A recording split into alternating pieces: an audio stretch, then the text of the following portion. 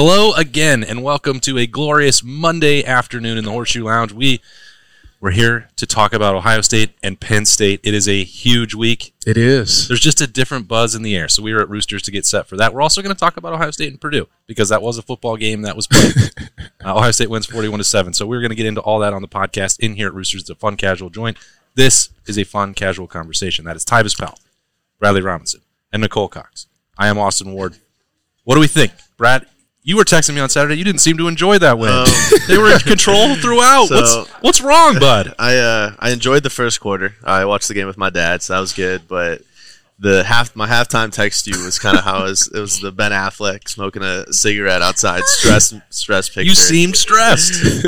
First quarter finished. I turned to my dad and go, "That's exactly how it should go." It's 13-0. We were marching down, and then a mere 3 minutes later, I don't know if that was the fumble or the fumble happened the next drive, but it just second, third, and then fourth quarter is kind of a wash because it was all garbage time. But It just didn't seem like it was going well. Like, the score didn't reflect it, and I think just because, no offense to Purdue, they weren't a good team.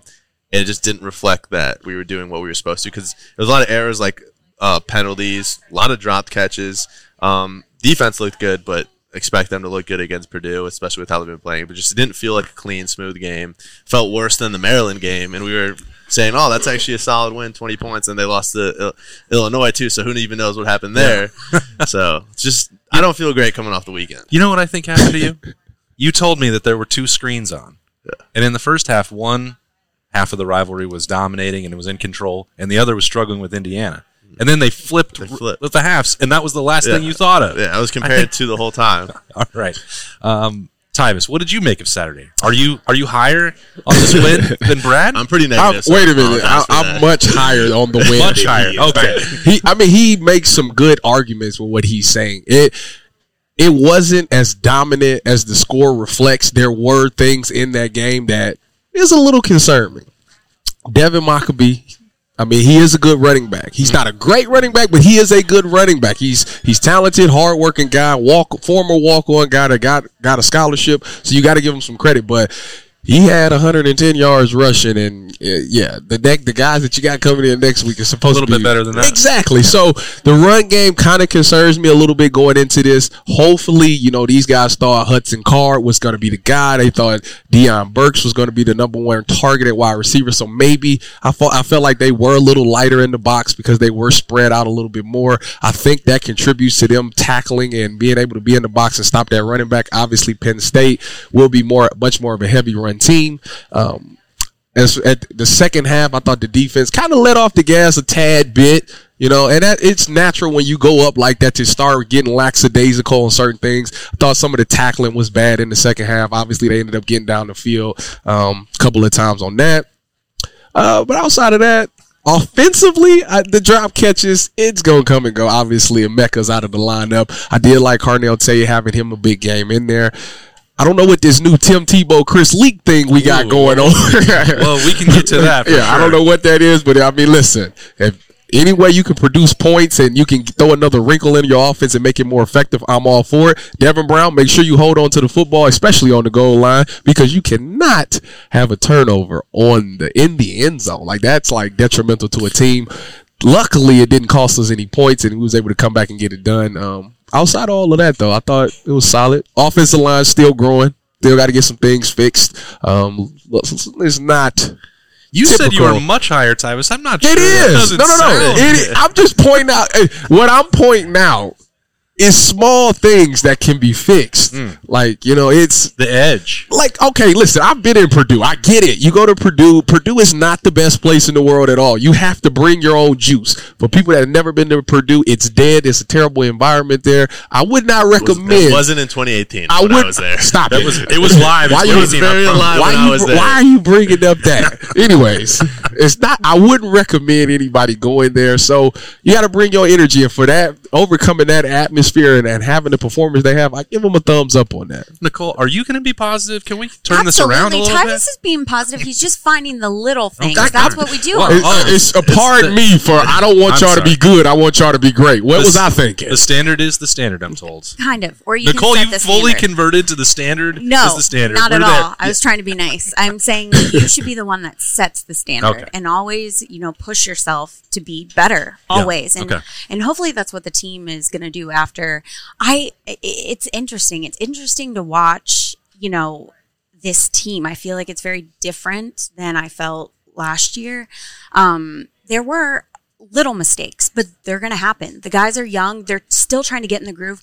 We're missing a lot of players. I don't know the last time, and I might be wrong because, I have a terrible memory, but that we've had this many players out, like key players. And so, but I also love that is what it brings in other guys that really shine. And I loved watching that. I loved watching Dallin Hayden. I'm not going to jump to my bucket leaf. I think we know where you're going with that. Okay, yeah, he's my bucket leaf. Let's just do it. Yeah. Take control. He's my bucket leaf. I was just so impressed with him. He wasn't expecting to play, and as soon as they said you need to go in, he just turned it on. He was everywhere he needed to be. I feel like he has his eyes are on the field. He's very decisive. He finds the hole and he just attacks it. Yep. And it was really nice to see. I thought he worked well with Kyle. And I also felt the offense was I feel like they're a better duo with Dallin. I feel like they were where they needed to be, and Dallin took advantage of what they were supposed to be doing. So controversial to find the what is it controversial? I mean, it's hard because you didn't really get to see Chip. Because Chip went down with which was the best decision they did to take him out when he fell coming off the field. That was scary. That was. So are you saying blow the red shirt? Just let the red shirt plan, Tyvis. That's got to stop. There's no. I think it's. So wait a minute. Y'all saying that Dallin Hayden shouldn't red shirt for the rest of this year? He should just continue to play. Absolutely. I think he should continue to play. Absolutely. Do you think that they should, Tyvis, or are you just trying to, especially this game, poke and prod me into saying it? I'm just, I listen. I think. But what's the pin? Like, is he going to stay for 5 years? Like, no, he's not. Not at all. So what's the absolutely point? Not. I don't know. It's interesting. It's an interesting situation because we've seen Dallin Hayden play in a handful of games, and every time he's come in, he's been a spark plug. Like, that's just who he is. He comes in and he's a spark plug. But I don't know, how is he as an every down back? Like, so do you think that goes away? If he say he gets put into the guys, Trey doesn't come back yet. Do you think it goes away because he's not that change of pace? So let me give you an example. Last year, I got to switch pace here. I got to go take you to the NFL. Last year, Tony Pollard was the spark plug for the Dallas Cowboys, and everybody's like, we need to move on from Zeke and go straight to Tony Pollard. And this year, Tony Pollard, he's okay, but it's not the same thing as he was last year. So I'm saying, if you saying Dallin Hayden come in to be an every down back and just kick Chip and Travion to 2 and 3, okay, is he going to be that same guy, or is he just coming in after he's worn down the defense and he's just taking advantage? I don't know. I'm just asking. No. I'm not just asking. No, it's a fair question, and I'm not saying that the decision has to be, well, burn the red shirt and immediately make him a starter over a healthy Travion Henderson. I'm not suggesting that at all, or even elevate him above Chip. I think it's hard for me to watch not only what happened last year against Rutgers and Maryland, but then what happened again on Saturday in Purdue, and think that redshirting him is in the best interest of this team to try and win a championship. Let me put this on the record. Do it. I'm not with the red shirt because he ain't staying for 5 years anyway. So I'm not saying red shirt him. Yeah. That's not what I'm saying. I'm just saying. Well, I think they're two different conversations. Yeah. Like, we all agree that the red shirt that he not staying for 5 years doesn't mean he should be the lead back. That's what I'm saying. Because I think it's worth burning the red shirt if you're only giving him 3 to 5 carries a game, but you just get that spark, that change of pace. Go back to 2019 when we'd have J.K. Dobbins go 3 quarters at a team, and then Master Teague was the change of pace. Yeah, the closer. The closer, and then Teague just didn't. In 2020, he came off an injury too as well. Didn't come the same way, and then we had Trey Sermon, and then you alternate and you find that spark plug. I think that's what you see more in college than even the NFL is you have the 2 different types of back, and one's going to come in. Like Nicole said, I mean, Dallin just hits a line and go. There's no gathering momentum. He just goes downhill. It's interesting because him and Travion is like pretty similar, but he's much more effective than Travion, and I don't understand. If Travion's supposed to be this home run hitter, supposed to be that, he has not really lived up to that guy since freshman year, and I don't know what that's about. He's a very hard worker. The one against Notre Dame. Yeah, he's a hard working guy. He's in the Woody all the time. I've seen him in the offseason putting in the extra work, but for some odd reason, in the game time, that offensive line and him just don't click together. And I don't understand why when Dallin comes in. Now, don't get me wrong, it's Purdue. So let's also take that into consideration that it was just Purdue. So maybe that could be the reason. It's a team effort, and I just see that so much from each game I've watched this season. It's just that it really takes the entire team for them to be where they're supposed to be, doing their job. And the other team, too, like you're saying. I mean, they were weak in some areas, which made other players on our team shine because the competition wasn't as hard. So, and I think the other part that you mentioned, Tyvis, like, do we know that Dallin could be the every down back? No, but that's probably why I'm so confused by the redshirt plan, because you had opportunities to figure that out previously. I mean, Mayan was banged up in training camp and hasn't played all that much anyway, working back in. You know, Chip, we know what he can do, and I think there's a ton of value to the versatility that he provides.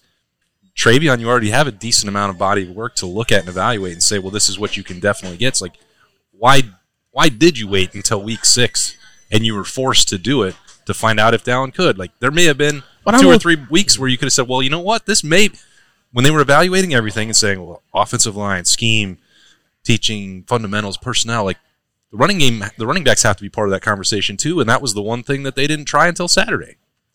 I mean, it's definitely a cause of concern for sure, because you got work on you. It's not like Dallin Hayden is some freshman that you don't know about. Like, you got to watch him last year, and you've seen him be productive in games. So I don't understand coming into the season. I guess you wanted to, just in case, I guess you wanted to redshirt him because you have 3 running backs. You got Mayan, Travion, and you got Chip, all of them who's pretty old and probably heading off to the draft after this season. So you wanted to make sure you had the extra year on Dallin just in case he needed it. But at the end of the day, you got to do what you got to do to win games. And I think if he's going to be a spark plug that can come in there and help you win games. At the end of the day, it's all about winning the championship, and you need to have as many weapons as possible. And if he comes in and it's 5 or 6 carries, but them 5 or 6 carries is explosive, you need that. I don't know why would you be opposed to that. So, yeah, the red shirt thing, I'm not with that either. To build off of that, because I think the running back conversations are just now getting started, because I don't think it's that easy of who's going to go to the draft next year, because both Mayan and Trey have been banged up. Usually, who knows if they'll miss more games or not, but usually you don't go in after a banged up year, especially at the running back position, because there's a whole bunch going on in the NFL with that right now in contracts. But it almost seems like they're approaching the down situation of we're trying to get him this extra year. One, because in today's world with NIL and the one-time transfer, you want to keep guys. It seems like they're almost worried of guys leaving and transferring, because you do have 4 starting backs is how I view it, or at least from what we've seen, like they have the potential to be good starting backs. So you want to keep it all, and you want to keep it in for the next couple of years because you recruited for that and you're worried about NIL and the transfer portal. But I think at the end of the day, you can't go in thinking about that and think about, we want to make sure we have him next year, because he's not going to stay all 5 years anyways. So you might as well just focus on the one thing that matters now, like Tyvis said, which is winning. So then throw the red shirt, thinking about, we need to make him happy so he doesn't transfer and do different things. Not saying that's what anything is. It's just that seems to be in college football in general right now, is if people aren't happy, they leave. So now teams are going to try to avoid that. And that's a fair argument. I mean, very fair. And one of the, points to that as well, Brad, is like, it's easier than ever to replace those guys if you leave. So you want to give up your seat at the Ohio State table. All right, well, there's a lot of people that still want it. So, I think that from that perspective, the way you're talking, it doesn't make sense to really manage your roster in fear out of the portal, because it can be used to your advantage if you're Ohio State as well. Right? Nicole, did anybody else catch your eye? I don't want to force you to pick another Buckeye lead. Xavier Johnson. I was impressed with Xavier Johnson as well. I like watching him play. I feel like he really comes in and performs for us, like, when we need him. They just show up. They're just there as, I don't know. I just feel like the guys can really rely on both of them. And I'm so torn on what we were just talking about with Dallin, and just we talked about, or you guys talked about on the other shows, that Kyle McCord keeping the consistency, like he gets into the rhythm, and then they pulled him out and had Devin Brown come in. And it's kind of like Dallin, like, I understand them wanting the guys to have as many reps as possible because they get into the groove. It's like working out or something, and then if you take a quick break, like trying to jump back in. But I think that it is kind of good to have these secret weapons too. So I'm just so torn with that, and I'm anxious to watch the rest of the games of the season to see just what the coaches are thinking. Like, is that the plan for Dallin? And is it better to keep rotating people in and out to throw the other team off? Like, whoa, wait a second, we weren't expecting this, So, well, I think there was probably an element of that, of making Penn State prepare for Devin Brown. But I was like, what is happening? I heard McCord, and then I heard Brown. I go, wait, why is McCord out? Is he hurt? So it was just a lot going on. It kept the Purdue stat keepers busy as well, because they kept forgetting to change the quarterbacks who were in the game. So like, they were all the numbers were wrong in the first half, because they had some throws for Devin Brown that he didn't throw, and some for Kyle McCord that he did. Do we think the ball was slippery as well? Like, is that an issue? I'm like, I know it's with such the drops? silly. Yes, like it. So typically, if it's wet outside and if it's raining, usually the receivers would take the gloves off, because if their gloves get wet, the ball will slip right through. So that's why you'll see them do that. If they decide to keep the gloves on, then they mean that they trust that the ball is not wet and the element is not that wet, and they can make those plays. And they just not looking it in all the way. Now, this is where the common mistake that wide receivers have is that you're so used to, you want to catch it and get going, that you forgot to make the catch. So a lot of people got to secure it first, then make they move. A lot of people just boom and think they just automatically don't catch it, and that's how you see drops. Brad may know better than anybody, because he had to put his hands actually on that football in conditions like that. But there were people down there on the field before the game that said, well, with these new footballs and with some of the gloves, and like, if it rains, it can be a stickier football. It shouldn't have been. They have rain gloves now. That's cheating. But I'm just saying, that is cheating. Times have changed, Tyvis. Take the gloves off and tape your fingers up like I did. Because these are spirit fingers. That would be like the sticky hands, like in Home Alone. Yeah. Like just stuck. I like it. That sounds nice. Anyway, the point was, it can be sticky. So it's one of those. From what I saw on TV, the rain didn't look like it would.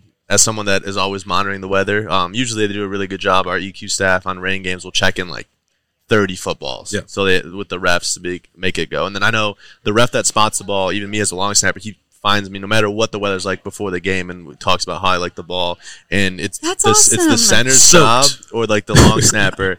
Like it came up in the Michigan State game where they punted, ball rolled around, they repunted, and the punter ended up dropping the ball because it was soaked because it had just been rolling around. The snappers at that point, you tell the ref to change the ball out, especially it's easier on a punt plane because it's a stoppage of time almost. Where if you're in an offensive series, it's not the same, but with everything they have technology-wise and towels, they're usually on top of it, where it didn't look like it was an excuse. The rain I was was not looking for an excuse. Yeah, I was looking for an excuse. I'm not being positive, so no excuses over here. Tyvis is. It didn't start Marvin, so yeah. It did in that couple first half. Okay, couple yeah. drops. Okay, it was a couple. Yeah. 3 drops. Yeah. He still has 6. 3 drops, 1 for each $1 on appetizer Thursday for Marvin Harrison. Oops, knocked that over. It's okay. It's mozzarella sticks this week. You don't want to miss Mozzarella it. sticks. It is the With a little king lettuce on of it. appetizers. That'll be $3 at all your Roosters locations on appetizer Thursday. That's actually a Tuesday for the rest of you out there. Yeah, 3 drops. That was weird for Marvin. You have a Buckeye leaf, Tyvis? Yeah, I got a Buckeye leaf. I'm giving it to Cody Simon. Come on, don't take mine. Oh, I'm sorry. I You Should've gone did first. too. You know what? You did too. You take it. I'll take Tyleek Williams. All right, That's a good one, perfect. too. I like You took Tyleek. Tyleek? No, I have a different Oh, okay. I'll take Tyleek Williams. Okay, there. perfect. Sorry, Tyvis. I In can- it- I I'm glad can you're write that prepared with a down, too. backup. Listen, I got many of them. I mean, I'm always going defense. Denzel Burke is always a guy, but I always praise him on here. So I got to go and give the defensive line some love. Yeah, Tyleek Williams has been unbelievable in the middle this year. I mean, I think he got his hand on a couple of balls, knocked some balls down yesterday. So anybody that can match the quarterback like that and provide that penetration from the middle, I mean, that stops a lot of things offensively. It stops the run. It stops the pass. So if he continues to play like this, I mean, he's outplayed Mike Hall Jr. He sure has. That's crazy to me. And I thought coming into this season, like Mike Hall has such a great year that I was like, man, and Tyleek has superseded that this year. And Mike's not playing bad either. You're just noticing Tyleek a lot more. So, and what he used to say, free 91. Free 91. They done freed you, all right. He's free, all right. He is running wild. And still not 100% healthy on that knee. Berman and I were watching him in pregame. It's like he does not move in warm-ups or in practice the way that he does in the game. He flips a switch. So he saves it. Good for him. He's a sandbagger. But he's also not You're viewing it one way. We both He's are a like, sandbagger. I mean, yeah, anyway. When you're playing 60, 70 snaps, why not? Just keep it in the tank. Anyway, No, you don't. Don't listen to him. I know. I'm just teasing. Brad, who you got? Jermaine Matthews. And this one was, I was struggling at first, but then his name popped in my head, and it was actually very easy. Not because I'm a specialist, but the special teams play from a talented freshman. Tyvis can probably back it up. Mm-hmm. If you just go through the years and you look at what freshmen have just excelled on special teams and what they've turned into as a player, Chris Olave, biggest one he reminds me of because he's been making plays on kickoffs is you go back to 2017, freshman year, Jeff Okudah made a lot of tackles just like Jermaine's been doing on kickoff. So it's usually when you see guys excelling at that rate on special teams, it just something's clicking right for them, and then it usually pays off. I think it's probably got like a 90% success rate for those guys that have big freshman year careers on special teams, because I could probably sit here and name 30 guys from my career alone that I saw as freshman special teamers that are former All-Americans are now having good careers at the next level. So I think he's looking really good and just taking each step each week and play a little bit when Denzel went down and did well too. Mm-hmm. Yeah.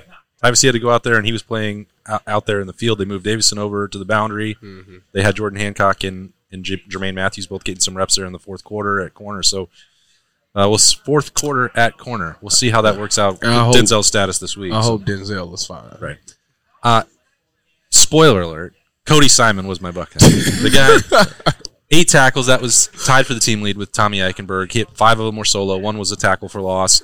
After what happened a couple years ago when he was the starter, he was playing with that banged-up shoulder. It was like, well, it's just never going to happen for him. And then Steele goes in there, basically takes that job. Last year, Tommy Eichenberg, those two play all the snaps. And it's like he became something of a forgotten man, but he played, according to all the grades and some of the championship evaluations from Ohio State, at a higher level in 2022 than he did in 2021. He just wasn't playing as many snaps, so the production wasn't quite there. He wasn't a starter, and he still hasn't been. But I think that maybe the time for that conversation is coming quickly. He had more snaps on Saturday than Steele Chambers. He had more production. The grade was higher according to PFF, which you can take with a grain of salt if you want. But it feels like, especially in a matchup like this with Penn State that wants to run the ball, this is trending towards Cody Simon taking on a more important role for Ohio State. Am I wrong? No, you're not wrong. You're not wrong at all. I mean, listen, it's hard to keep guys off the field. When they got production and they come in there and make plays, like you can only hold them back for so long to where everybody, to the people on the defense is like, all right, now, come on now. You see what he's doing. You know we need help. He's a guy that can bring that spark. It's like Dallin Hayden. You can't hold these playmakers back for so long. They get out there and they make plays. It's the eye in the sky does not lie. So you got to find a way to put him on the field. And if he's out playing Steele, that's part of the game. I couldn't tell with the way you were looking at me if I was wrong or right. So no, he was right. You missed putting the pressure on me to deliver. I don't have the QR code in front of me, Nicole. So tell me what's going on with the Roosters Buckeye Bowl trip giveaway. 6 wins. That's, as Bobby would say, bowl eligibility is We're halfway met. there. Yeah. We're halfway there. And so I picked the 6th winner today. And every day is a new chance to win. So register every day. 12 trips for 2 we're giving away.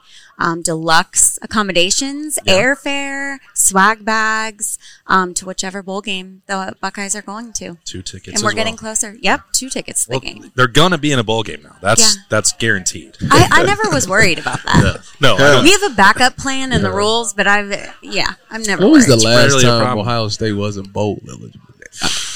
I mean, outside of 2012. Well, the year before, they had the longest streak going on. They went to the Gator Bowl in 2011 and got boat race. And they should not have, because if they had taken the sanctions, then the 2012 team that Tyvis Powell was a part of would have gone to the national championship and won it. Yeah, I'm quite certain of that. Why are you bringing that up? Do you know technically we could have won 4 years in a row? 12. Is that what you want to talk about now? 12, we got banned. 13, we blew it in the Big Ten championship. 14, we won. 15, we blew it against Michigan State. I didn't bring that up. You're the one that took it to that level. I think about that once a week. I'm sure you do. That once a week. Every Saturday, once you put the scarlet and gray on to watch once a week. I think it still pops up in my head. I'm surprised it's not more than that. You gotta move. Today thing for me. I look through my years. I'm like, how did we not win 1? Oh. Wow, what a bright note to wrap up the first segment here. Is there anything else going on at Roosters, Nicole? I'm just caught off guard. I'm trying to process this. Disappointment over here. Yeah. But it's disgusting. Yeah, we had the game on for Peacock, which was. How did you like the broadcast? Was it personally for myself? it was frustrating because I have to go back and watch the game. Thank goodness it was still on there because I didn't even know if Peacock was going to give that an option. And I had plans on Saturday during the game, kind of. I had stuff I needed to do. So I was like, if I can't rewatch the game, I'm going to have some problems. What did you think of the Peacock pregame show? I know a lot of people were happy about that there was no pregame show that you had to pay for. Yeah, I do love Joshua Perry. I love that Joshua Perry was on there. I always loved listening to him. He was on the halftime show. Okay. Just the halftime show. Sure. No, definitely didn't see that. But every time I tried to fast forward through the commercials, it would still make me watch commercials. I'm in marketing, so I should love that. But it was frustrating. It's all your fault. That part was frustrating. I heard the announce crew did a fantastic job and got everybody's names right. Wasn't it Andrew? I don't know who it was. I didn't have to listen. Kyle Rudolph was one of them. Kyle Rudolph. Are you being sarcastic or? I mean, I was getting updates. I think he was there. Yeah, I didn't. I only know that because I swear I did the Browns post-game show. Well, pregame and post-game. Go Browns. And they were saying that he had just did Ohio State the day before. And I was like, I was just getting like updates from Bill about like every name, like Jamie Eichenberg and Martell Tate and all these wrong identifications of players in weird.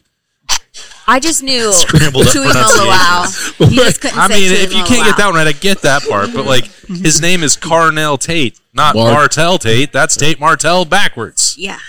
I don't know. What are we doing here? Well, the Devin Brown at quarterback in the red zone kind of gave some flashbacks. Just threw everybody got thrown a curveball. Yeah, okay. They weren't terrible. They weren't in my, like, I don't know. I felt like I was following along okay. It was just different. I like it better on YouTube. I just thought it was, like, not clear.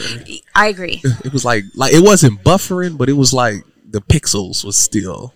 That's the only thing I didn't like. That's just Purdue for you. There's this is why the Buckeyes don't belong on Peacock. You guys, you know who else gets a Buckeye leaf? Ooh. I don't know if you saw you were at the game, so you probably didn't, but it was a blackout.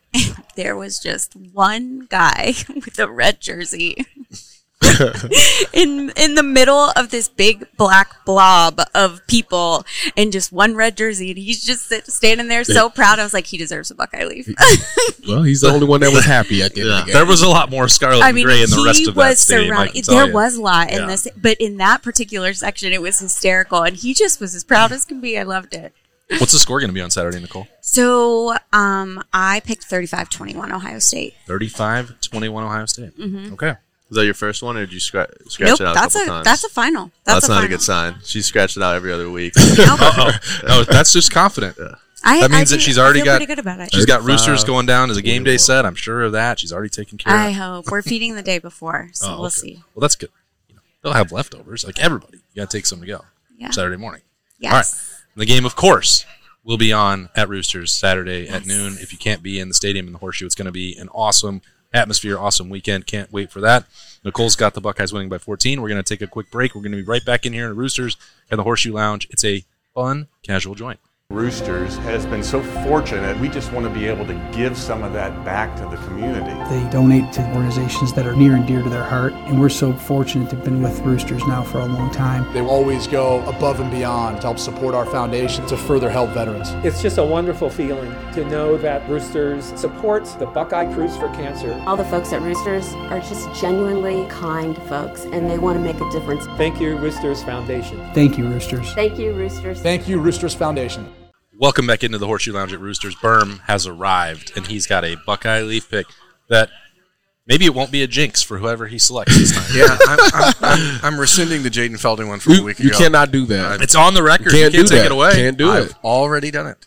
No. It's already been done. You cannot rescind them. I sent him a message. You can say you made a mistake. No, he was fine a week ago. He's not fine on Saturday. Whatever.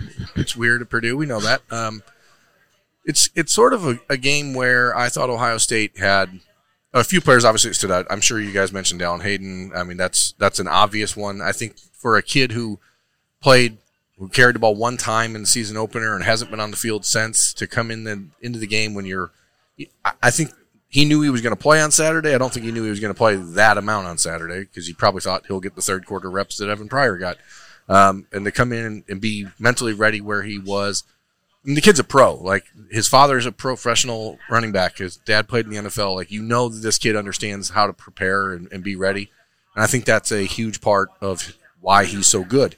I think that Xavier Johnson being put into the position where he was now playing basically two positions on Saturday when Chip gets hurt. He's playing wide receiver in a Mecca spot, and he's the backup running back. I mean, I think you have guys just like, taking all of Nicole's notes. Yeah, it's true though, and it shows how damned insightful she is. Do you have a name that hasn't been mentioned for us, or no? Yeah, it's not taking away from one.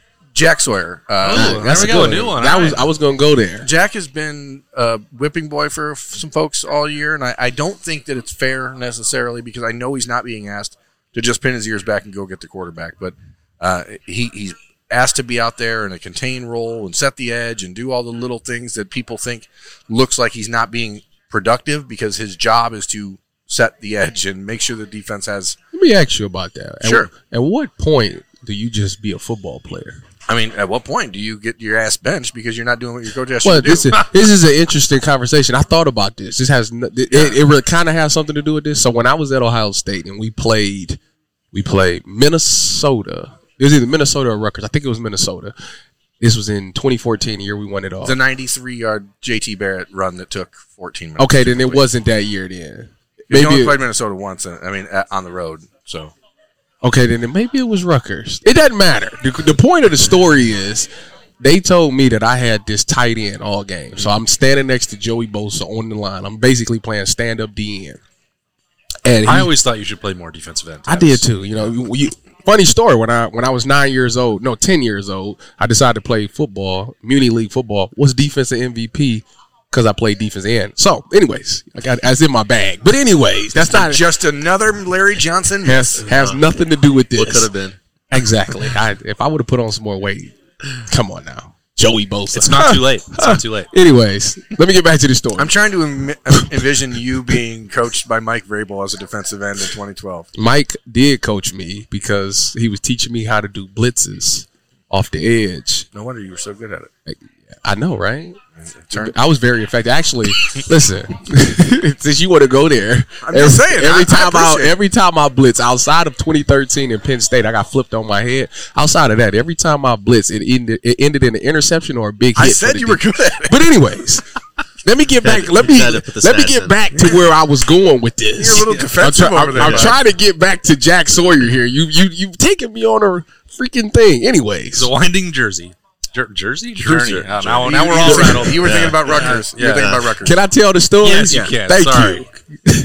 My job was to check the tight end, okay? And they was running like this boot, right? And I knew it was play action. If I would have just went and it would have been an easy sack. My first career sack, my only career sack. But I had to stand there and this tight end wouldn't move. Like I'm just standing here looking, guarding the guy that's not doing anything. And I regret it to this day. I say all that to say I regret it to this day. Jack, you can keep contained and get after the quarterback as well. As long as the ball never gets outside of you, you kept contained. So at some point, you could be a football player. I think the question is, how far up the field do you get? No, I'm not telling you to get past the quarterback. You better not do that. It's the number one rule. Don't go past the quarterback. Yeah, I think it's easier to just stay where you're supposed to be. And Jack Sawyer's done a good job of that. On Saturday, he was able to put a little bit of an extra on the tape from a pass rush perspective. Got home, had 1.5 sacks, had a pretty good game. I just think that him and JT Tuimoloau in general have played a much better season than their numbers would indicate, and I was glad to see them able to actually record a sack on the same day. They teamed up for one sack, too, and that was good to see. That's what we all envisioned you'd see JT, 3 years ago when they signed. He put that spin move on someone again. He's done it like 3 times this year, and it's all worked 3 times every time. So, I don't know if it's just like, okay, you get one shot. Just don't spin the wrong way, though, and then it's over. Yeah. Well, he's pretty good at it. He's a pretty remarkable athlete. So I think that defensive line, I know that early in the show you're talking about the amount of running yards they gave up to Maccabee. I think Purdue did a really nice job of running at a point when Ohio State was totally expecting to pass. Like the end of the first half, for example, they're at their own 40-yard line, and then they get down to the 1 by running the ball 3 times. You're like, well, that's weird. But I said that. I said that it was they spaced it out. Situational. Yeah. They also took advantage of the fact that JT Tuimoloau was not on the field. That's very true.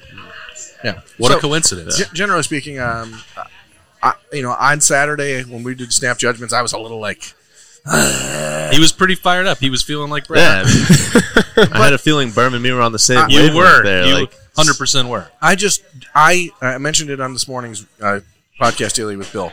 I don't care if you take your foot off the gas. Like it's 34-7, you want to get your starters out, fine, but then take them out.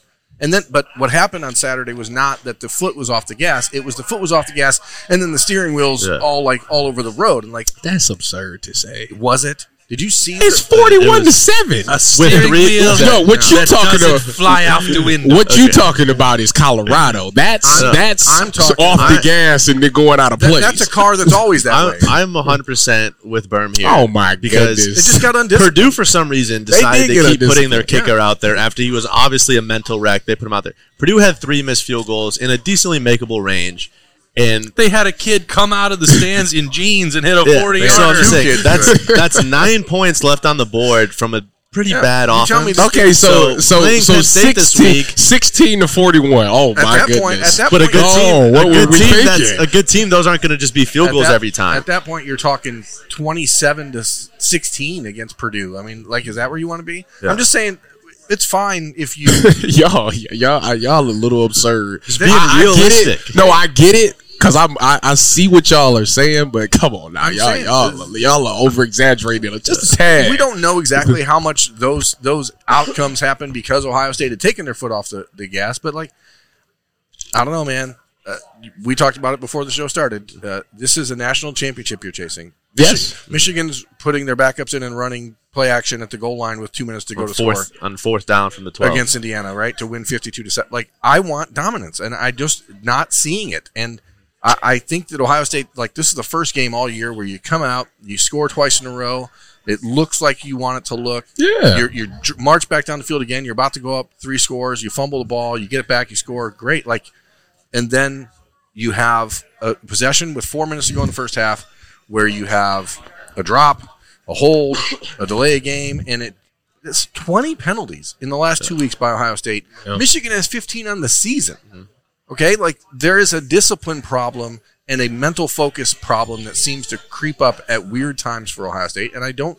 How many penalties do you need to commit to get an edge against the worst schedule in the Big Ten? I don't know. I'm saying you're. I mean, listen. There's penalties. There's turnovers. There's issues. Me and Berm are, I think, in the same spot. Y'all are not wrong. This doesn't look like an elite, like an Ohio State team. Like, that's Ohio State. Team should fear playing them right now. But the worst part, to me at least, as a former player, is I've seen the flashes, though. You see flashes of it, like that could be an elite team that everybody's like, oh, dang, we got to go play Ohio State.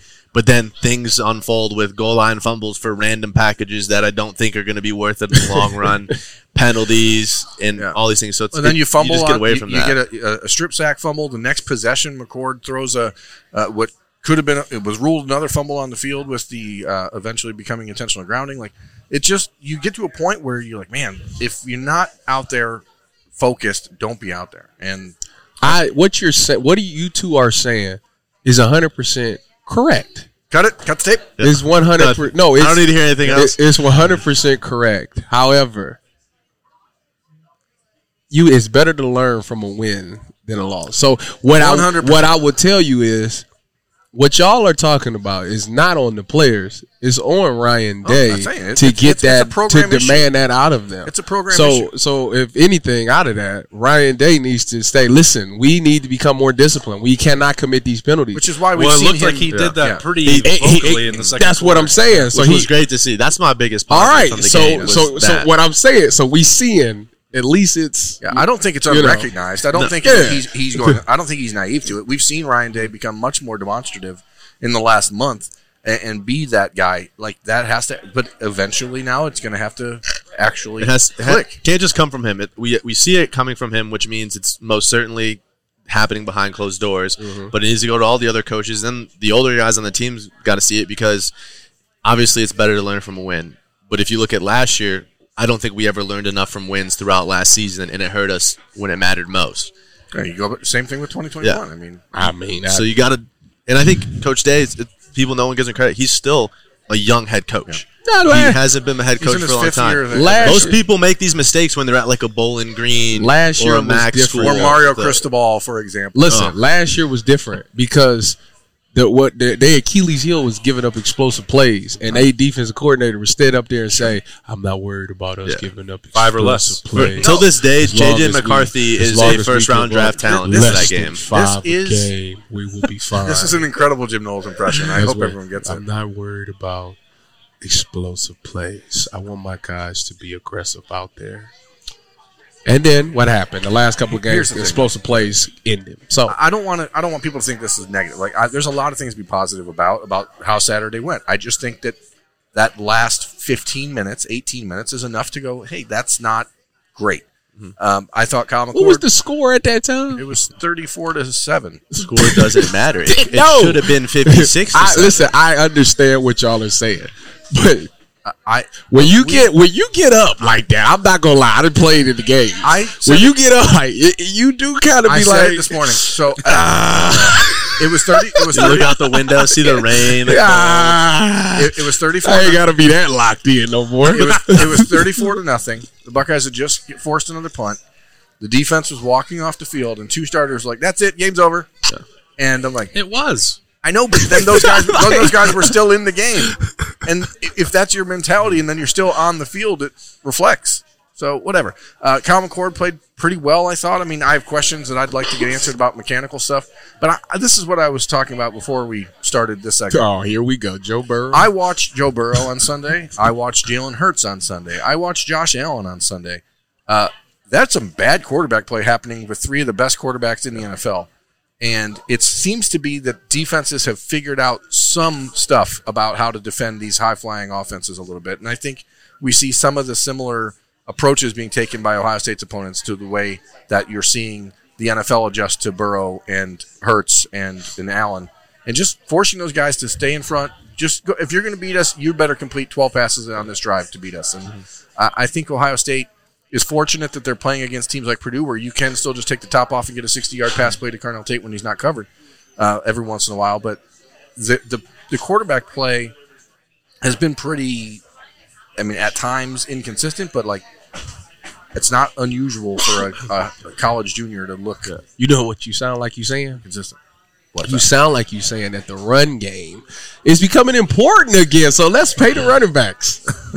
Yeah, I'll add on to what Berm said here because I think Kyle gets way more negativity than he deserves, and I think he's playing pretty good. The only if I'll say or the but here is 95% of the time he's doing good things, but that 5% has been some bad decisions. Yeah. It's not like an incompletion pass where it's just overthrown. It's like throwing it right to a defensive back who drops it, or trying to just throw it randomly when you're getting sacked. And we got lucky; it ended up it wasn't a fumble. Things like that. So I want to know the NCAA record for most intentional groundings in the season by a quarterback because I think he's averaging 1 a game. Yeah, some delay of games too. Now I don't know if that's play getting in or coaching or if it's him just running the offense. But that's I think 95% of it is what you would expect from a talented quarterback. Obviously, he's got some big shoes to fill, so everyone always wants to compare that. But it's just that 5% that's like, okay, wait, what just happened that needs to be fixed? I watched Brock Purdy on Sunday. Well, that was a mistake. Did you watch Brock Purdy on Sunday? Because I did. There's a lot of bad quarterback play happening in the NFL right now, and so at Ohio State, the expectation in the last 6 years has been so high. The guys have been so good that when you see someone look almost normal at times, it looks like chaos or an absolute aberration, but it's really not. Okay. So defense still wins championship. Yeah, the Buckeyes are 58 points in 6 games. That's pretty good, right? Ohio State also played 2 quarterbacks, and Brad and Tyvis, you both alluded to this. What had flashbacks of JT and Cardale, the Tathan experience in 2018. That was a disaster in my mind. Maybe I'm just shaken by that. Why would you bring that up? Because I'm saying because it was at Purdue. I don't like. Was that at Purdue? Yeah, that's when we started it. I think. I don't like the idea of playing 2. That is I don't either. It has nothing to do with Devin Brown's ability. He threw a tremendous ball to Brandon Innes for the touchdown. Like, he has tools. He competed for the job in August. All of that remains true. I don't, and we talked about this in Indiana. If they want to run the quarterback, I think Kyle McCord is capable of doing that. I don't think the drop between athleticism is this major thing. Nothing against Devin, but he's not a Justin Fields runner. Or that he doesn't have that I agree. And Tyvis, where it's such a big change. Tyvis, you took it all the way back to Tebow and Leak. That's exactly what it is. But neither one of these guys are Tebow. I mean, that's what they're trying to make him. This is the difference between Devin and Kyle as far as a running standpoint goes. Devin is obviously much more physical and tougher guy when it comes to running the ball. Yeah, he can deliver a hit. Yeah, he's going to drop the shoulder every time. So that's the difference. When you see Devin Brown in there, it's like when Tim Tebow in there. We thinking he gonna run the ball, and then he's basically essentially another running back. So instead of having 9 guys block, now we have 10 guys blocking. It's another running back in there. So I think that's why they do it. I'm not a fan of it either because I think it definitely messes up the timing. If I'm Kyle McCord and I'm in a rhythm, I ain't about to keep coming out for Devin Brown to come here and run the ball. Like I just run the 1 yard and get it so I can stay in rhythm. So I'm not a fan of that at all.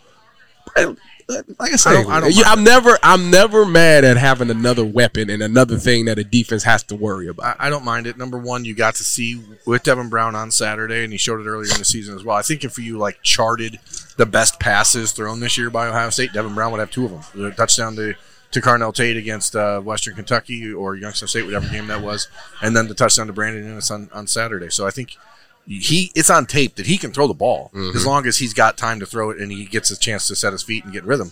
I think the problem with Devin Brown is that sometimes he doesn't do that and then just throws it anyway, and then you have what should have been a pick six going 100 yards the other way, play before the fumble.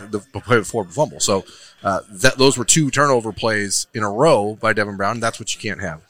Kyle McCord had a really nice read option, picked up 9 yards, got the 1 yard on.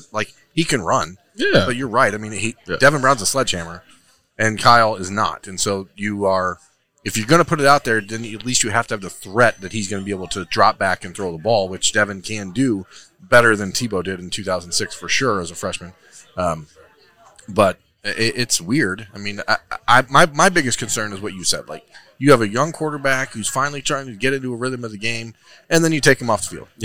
I don't love especially that. in the red zone. Yeah. Is what that's bothers the me. confidence zone. Yeah, it would be very frustrating. And like I said, me knowing Cardale, I know how. Do you know Cardale? Yeah, every now and then we chit chat every now and again. Yeah, I just look at it as all right. So say you get down inside the 10-yard line, it's first down. All right, you take Kyle off, you just let an 80-yard drive. Devin gets no gain on first down.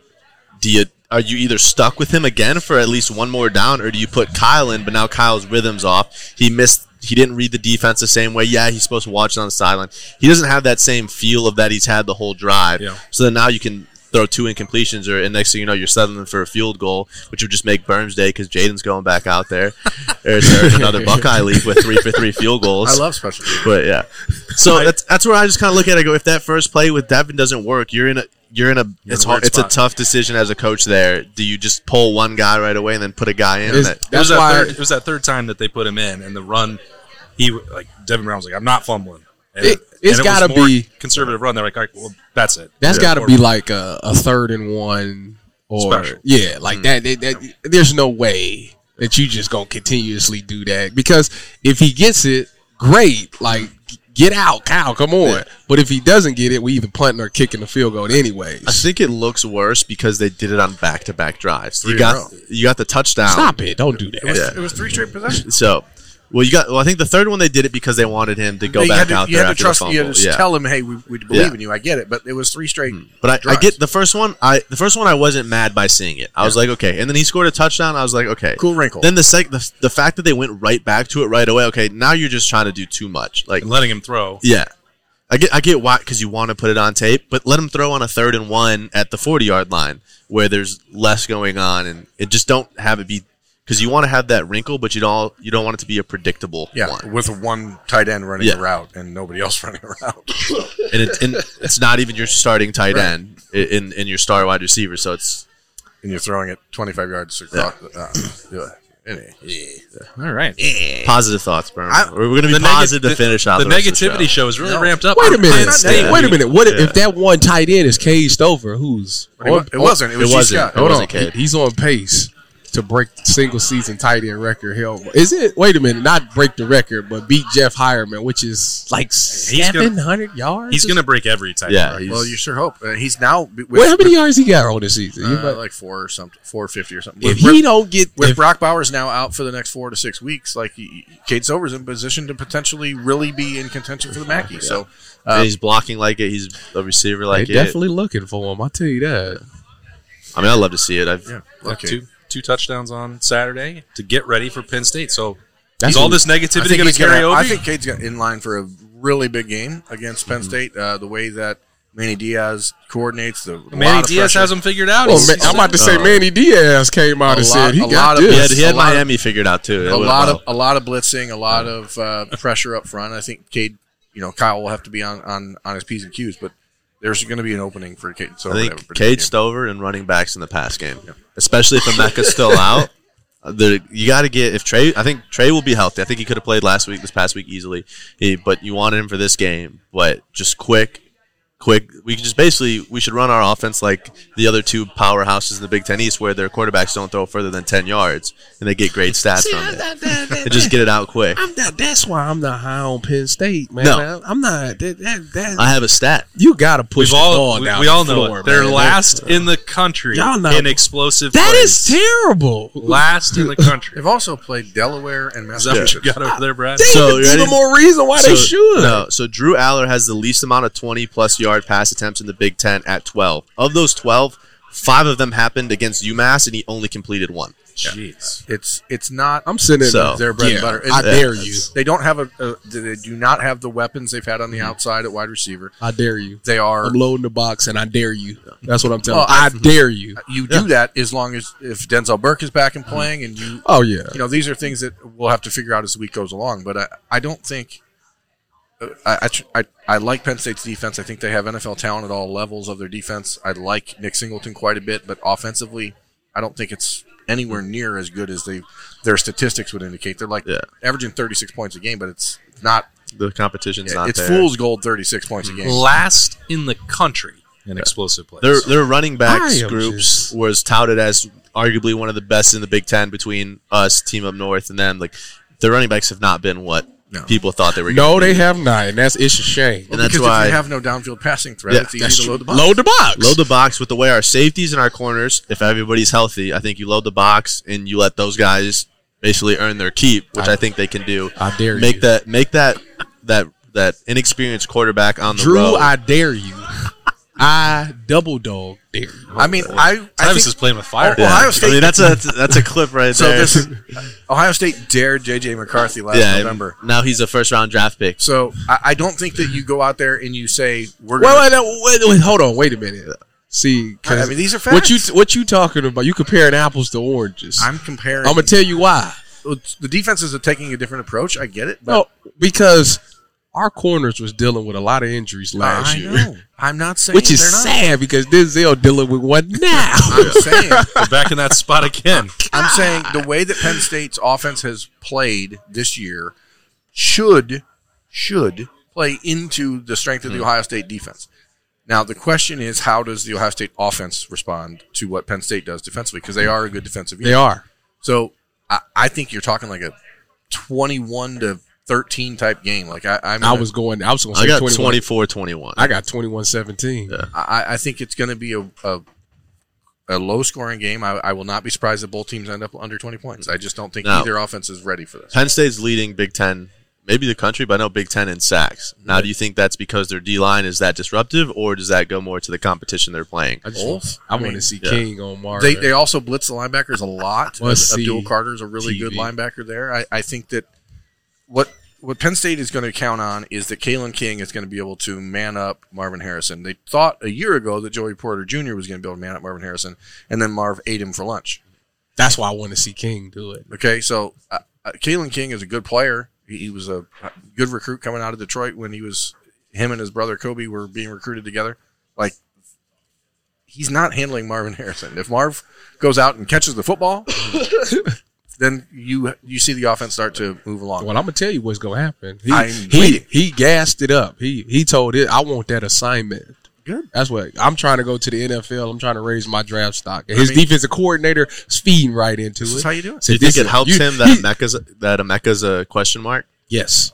I mean, because then you don't have to worry about that threat across the middle as much. You just worry that Penn State will be able to do a better job of bracketing Marvin than Purdue did. Purdue didn't slow him down. They're not going to start off that way. They're going to start off with King on the one-on-one side. That is a bad idea. And when my point exactly, and when Marvin makes the play, they're going to say, "We not doing that." And Cade Stover is wide open in the middle. If you remember a year ago at Penn State, I mean, they tried to man up again with Joey Porter Jr. on Marvin, and the Buckeyes went vertical on the first play of the game down the sideline, and Marv was like, "Okay, this is going to be an easy day," and ate him for lunch. So.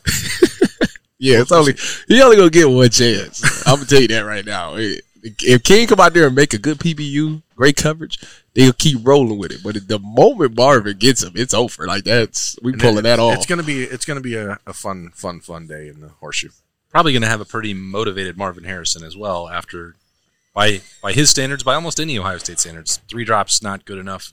It was like shocking to see that from him. He's not doing enough jug machine. I mean, come on. Took the day off. I think that's it. Last Tuesday we were in there, and Marvin was actually not on the monitor. See that? I heard a rumor it was broken for the day. See that? Broken on so Tuesday? there could be some technical difficulties. I posited that it was a combination of the solar eclipse affecting his extraterrestrial genetic code and some sort of the change. They were trying to call him home. Yeah, there's something going on between the sun and the planets and Marvin's alien DNA that caused a problem. A disturbance in the force? So that's what it was. Wow. Well, that makes sense. We should probably wrap this up. I don't think that there are any eclipses or raptures scheduled on Saturday at the Horseshoe, so we'll just get a banger between Ohio State and Penn State. Can't wait for that. Full coverage coming all week on the podcast. As always, we appreciate Roosters and Nicole Cox for having us into the Horseshoe Lounge to talk a little ball with Tyvis Powell, Bradley Robinson. That's Jeremy Birmingham. I am Austin Ward. Enjoy your week. Have a great one. And then enjoy Ohio State and Penn State on Saturday. If you can't be in the Horseshoe, come to Roosters. It's a fun, casual joy.